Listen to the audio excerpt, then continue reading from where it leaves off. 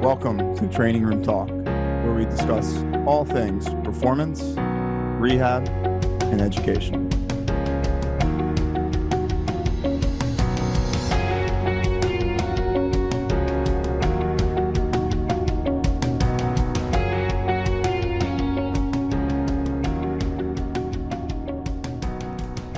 Hello, everyone. Welcome back to Training Room Talk. I'm Dr. John Herding here with Rob Urbina, Dr. Ray Carr, and Dr. Nick Perugini.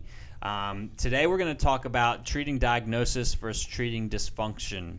So this is a big thing in the PT and medical realm where, someone comes in with a script that says torn rotator cuff, and we do special tests to determine which muscle's torn, and then we kind of we may or may not, depending on your philosophy, treat based off of what we find, based off of the diagnosis, right? So my thoughts initially as we're getting into this first is sometimes I don't even want to see the script before I treat a patient because I think it clouds my judgment and it will kind of put me on a path where I'm already making assumptions that aren't necessarily true. If a patient's really pushing, like I want you to look at my script, I want you to look at my MRI, X-ray, sometimes I'm like, I'll look at that in a little bit later, but I like to come up with my own determination before I take a look at that stuff sometimes, just because I don't want to cloud my judgment. Because as we all have known, we've heard it a million times, like you are not your MRI, right? So just because something on film shows dysfunction in a tissue doesn't mean that might be the tissue causing the pain. So generally, the last couple of weeks we've talked about our upper and lower body assessments, so hopefully you guys have listened to that. If not, go back in the past 2 episodes. But I'm typically going to look at how someone moves. I'm going to take them through the tests that we discussed in those episodes, and I'm going to find out where the weak links in the chain may be, and then I'm going to address those weak links and see how they fit into why I think their problem occurred. And then I may confirm with what the doctor thought on the script or what the films say, or I'm just going to kind of continue to treat the dysfunction because that's most likely what caused the breakdown in tissue to leading to the injury, whether it was a chronic injury that kind of continued to manifest until the straw broke the camel's back, or it was this dysfunction, strength, stability, neuromuscular control, soft tissue, whatever, just kind of predisposed them to a trauma that they couldn't control, or if it was just this overarching trauma that they just, that was an injury was bound to happen anyway. So basically what I'm looking for is I'm not treating diagnosis, but I'm figuring out the dysfunction and seeing how that may fit with the diagnosis and if I agree what the doctor thought in his 5-minute visit with the patient. Thoughts, guys? Yeah, definitely. I agree a lot with what John said. I'm someone I definitely do not, right off the bat treat from, off the doctor's script. I try not to treat symptoms either. I try to kind of look at things like from a whole movement perspective and, find the most dysfunctional movement pattern. And a lot of times you'd be surprised on if you can clear up that movement pattern or, whatever it is, it's going to help clear up symptoms. And then necessarily, the diagnosis doesn't necessarily really change your treatment. A lot of times, if someone comes in with meniscal pain or, possible meniscal tear on the script, you'd be surprised what just treating soft tissue, maybe doing a little bit of, MOBs, and then just some hip strengthening and hip stability work, getting the knee into a better position as well can do for changing the symptoms. Yeah, and what both of you guys are saying I really love, and I think having a diagnosis labeled on someone, it can limit your view, right? It can narrow your view to either a specific tissue, a specific structure, instead of taking a step back and looking at the forest through the trees. And what that, and I take this a lot from Ray. Like Ray will run, a lot of people write down, SFMA and take that full body evaluation. And that's something I really picked up instead of just looking at, hey, you have shoulder impingement, just kind of narrowing my view on the shoulder, but instead taking a global approach and let's really try and find some global dysfunction that maybe we can attribute some of the impairments that we're dealing with, instead of just working on external rotation strength because you have a shoulder impingement diagnosis on your script. Yeah, absolutely. You have to remember, when you find a dysfunctional pattern, that's there, that's solidified, and a lot of times because of that, compensation is going to take place, and that's where your other aches and pains can kind of surface sometimes. So. Yeah, and I think, right, how many times have we seen someone comes in with low back pain and you fix a hip and the script might say disc herniation, L4, L5, L5S1 with radiating symptoms, but you clear up a little soft tissue and you teach them a hip hinge and the symptoms clear. So to me, there's really just a little nugget here. There's no replacement for getting someone moving the right way. That is kind of one of the top of the priority list for me always. So guys, it sounds like what you're saying is you're fixing the cause of the injury instead of just fixing the injury. If that makes sense. Sure. I would agree. I think physical therapists traditionally, at least from what we learned in school, is we're really good at having these tables that say, hey, here's your diagnosis, here's A, B, and C, what you do to fix that. And a lot of times that's just not the case. Right. Yeah, I think that in thinking about that too, I think when a doctor gives someone a script and someone reads, I have a disc herniation, automatically they kind of go into this mode of, I have a disc herniation, I'm going to need surgery, it's really bad. Doctors, I think, aren't always the best at, treating in the biopsychosocial model. They don't always use the best verbiage to just explain things to people. They use never again, always. And I think so someone will come in with a script, and again, using a herniation example, they're like, I have a disc herniation, it's definitely causing my pain. I'm hoping I don't have to get surgery. And sometimes we have to talk people down off the ledge because they become their diagnosis.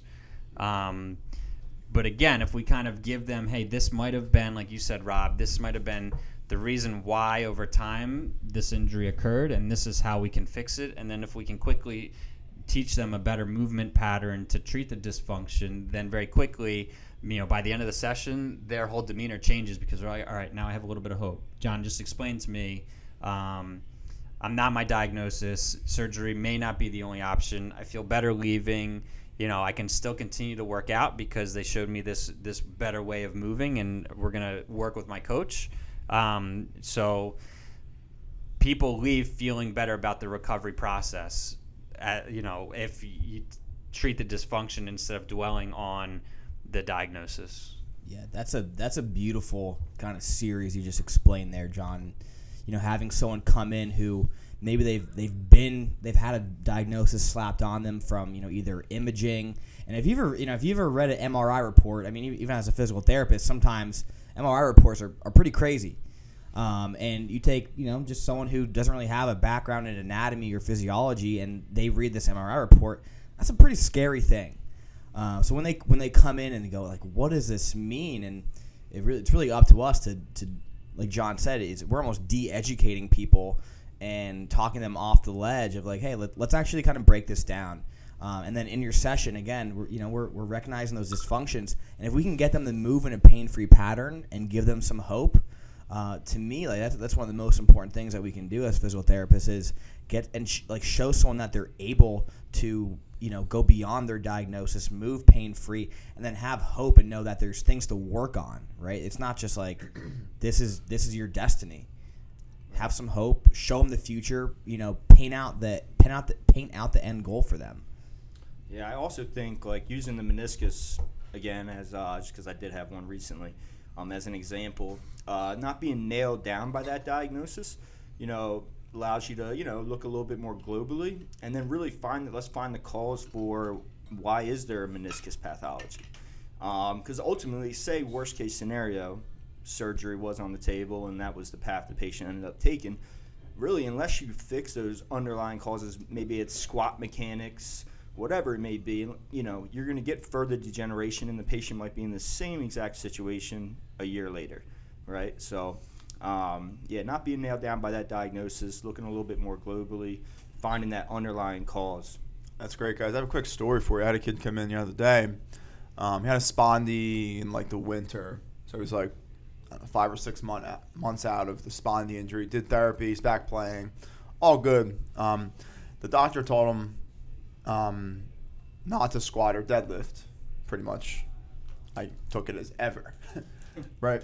And when you look at him squat and deadlift, and when you look at him move, we just started with basic patterns of just learning to hip hinge and learning to squat. He was squatting and hip hinging in extension, and that's what caused possibly some of his spondies, back fractures. The doctor told him pretty much just to leg press for like lower body training. So the mom and the son were very hesitant when I was like, look, we're going to try to relearn how to squat and deadlift. They were very, very hesitant to start because they were labeled and diagnosed as a spondy, and they were told not to do this and that. And I'm like, so I had to explain to them the cause of what caused his spondy injury. And when I explained to them and why the leg press might not be the best option for him because there's no trunk control, there's no core and trunk stabilization as much as required in a deadlift or squat, the light bulb went off in their heads and they were like, wow, this makes a lot of sense. This is all good.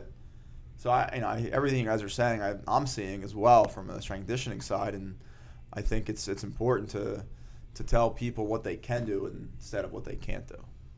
Right, and there you're going to treat the dysfunction instead of his diagnosis. Yes, right? Correct. That's exactly what I explained to the mom. I think that's exactly right. How scary is it that few minutes of educating that athlete and his family were probably the most education they've ever received on that issue? Yeah. Right. No. I agree, and I think that's I guess that was one reason why they decided to come in and see me, was because they were kind of just lost as like what to do for lower body training, and this kid wants to play college baseball, and he was told not to squat and deadlift, so that leaves him with machines and lunging. Pretty much is what he told me he's been doing. So. I think from what I see from an assessment standpoint, obviously I'm not assessing or diagnosing anyone. Hopefully no trainers or strength coaches are doing that. That's not our jobs. Our job is to, obviously we're seeing, as coaches, we're seeing lots of dysfunction, right? But our dysfunction is pain-free.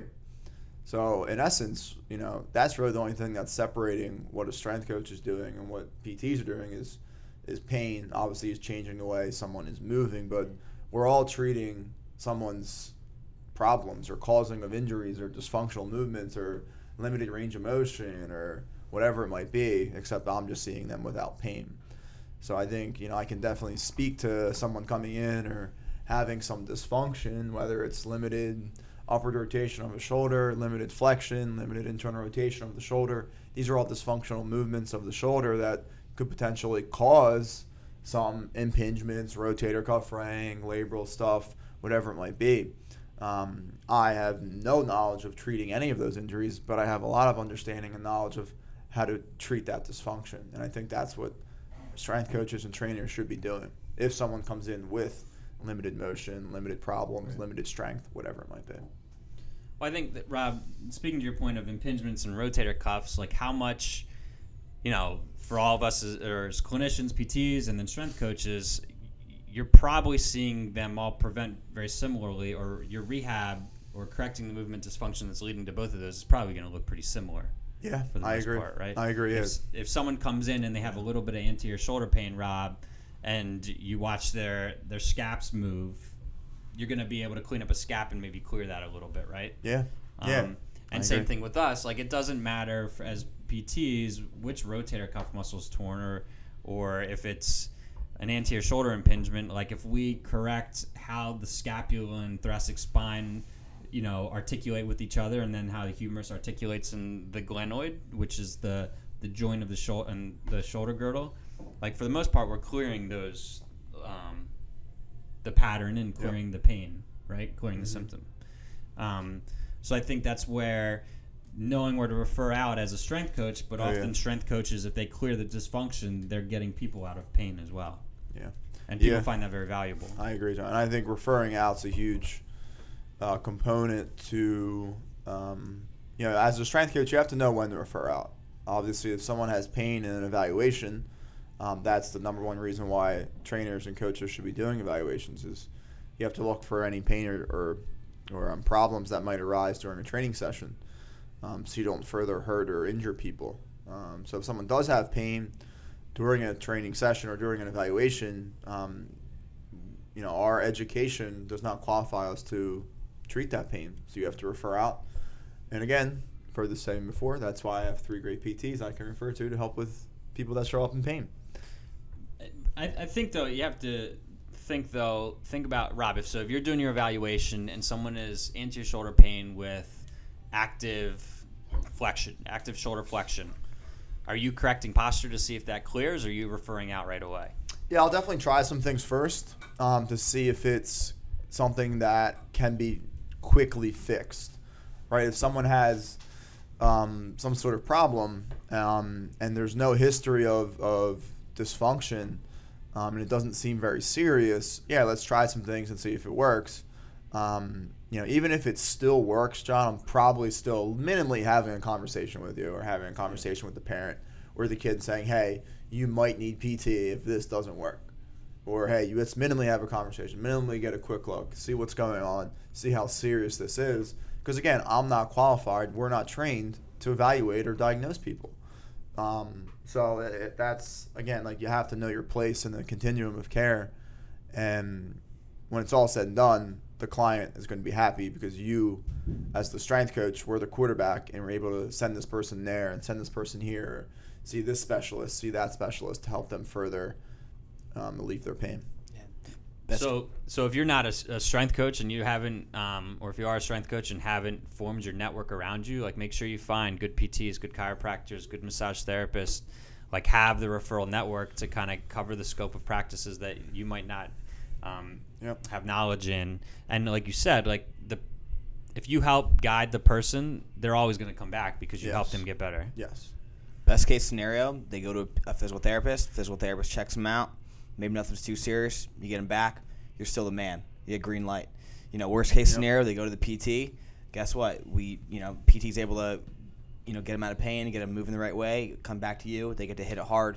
You're still the man. Yep. But Rob, it sounds like, we talked about this in the previous episode, but you're watching some shoulder flexion. Maybe you are seeing a dysfunction, just like a deadlift, just like a squat, right? Mm-hmm. You coach first before being like, oh, you have knee pain, we can't do that. Exactly. Coach first, see if we can make lasting change, and I think that's a lesson that all physical therapists need to understand. It's like, and that goes back to diagnosis. Right. It's like, okay, you have knee pain. Hey, let's coach. Right. If we can make a fix with coaching and altering movement patterns, like that's a win. Yeah, right? I agree. Yeah, people don't want to be. They want to be successful. They want to do things that they can do and be healthy and feel good. They don't want to be told they can't do this, they can't do that, don't do that, don't do this. That's not that's negative mindsets. That's not good. Nick, I think it's money in the back. Not to mention, but for your spondy case, I mean, in terms of ways to 2 movements, the squat and the deadlift, in terms of 2 methods of really learning, if done properly, to stabilize your trunk. I mean, those are two great movements there to really utilize. I mean, to be an athlete, right? For performance. Yep. Yeah, and you coach them out of knee pain, you coach them to move properly, take pressure off the meniscus or the patella tendonitis, and right away you win some buy-in from the client. Right. And that's where I think, again, having a good PT to understand that instead of just doing stuff on the table, side-lying this, side-lying that, where they're not actually standing up and you don't have to coach as a PT. From what I've seen, that's what separates good PTs from bad PTs is get kids up, get people up, standing, moving, if they can, obviously. But, for the most part, most PTs need to learn how to coach and need to be good coaches. And if you can't coach, then you're no good to me. It seems like it's a recurring theme, isn't it, Rob? I mean, not to go off on a tangent here, but I like PTs that understand exercise and can coach exercise. If you can't do that, I don't know how you can consider yourself a PT. So, Rob, you're saying that our pre-made templates for medial knee pain that we have sitting in the office are no good. I throw them right in the trash. But you know, all jokes aside, like that is Or when the doc hands someone something, they're like, yeah, I tried the doctor's exercise. It didn't really help. yeah. So Yeah, you know it's that's a no thing. good. That's actually an actual thing that you know a lot of I clinics know. where I've it's seen just it. like No, I've seen it. template exercises based on low back pain. Yeah. Like So- what? So you're an individual.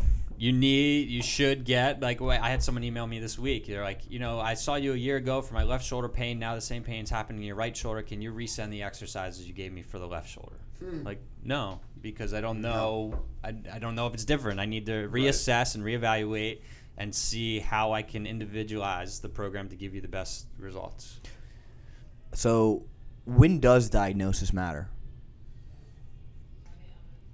/ does it? Post-operatively. Yeah. Yeah, guide that, because that's going to guide the healing process. Is going to sure, guide your you gotta intervention know a little where bit. someone is in terms of Definitely. that acute phase, subacute, when you're out of that window and can really start to progress them. I think so. In that sense.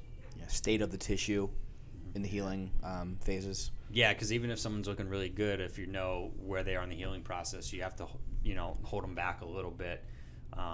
I have a patient now who he's feeling really good, wants to do all this stuff, and it's like, no, not yet. You're still at this phase of healing, and the tissue's still not solidified. Yeah. Yeah. Just knowing their post-operative situation. I mean, maybe it's a shoulder, maybe they got 4 anchors in their posterior labrum. Like, all right, maybe we don't want to stress that posterior capsule all that much, early on. So, so it could be anything. But basically, I think we all have a consensus of we're treating. Don't let diagnosis cloud your judgment. Take it as like just a piece of information, and then we're traditionally, or for the most part, most of us are looking at the dysfunction and what may have led to the injury, and then fixing that to get them out of the acute or the chronic phase, wherever they are. Thanks again for listening, guys. Don't forget to please share with friends if you think we provide good quality content. And again, thanks for listening. We appreciate it. Talk to you soon.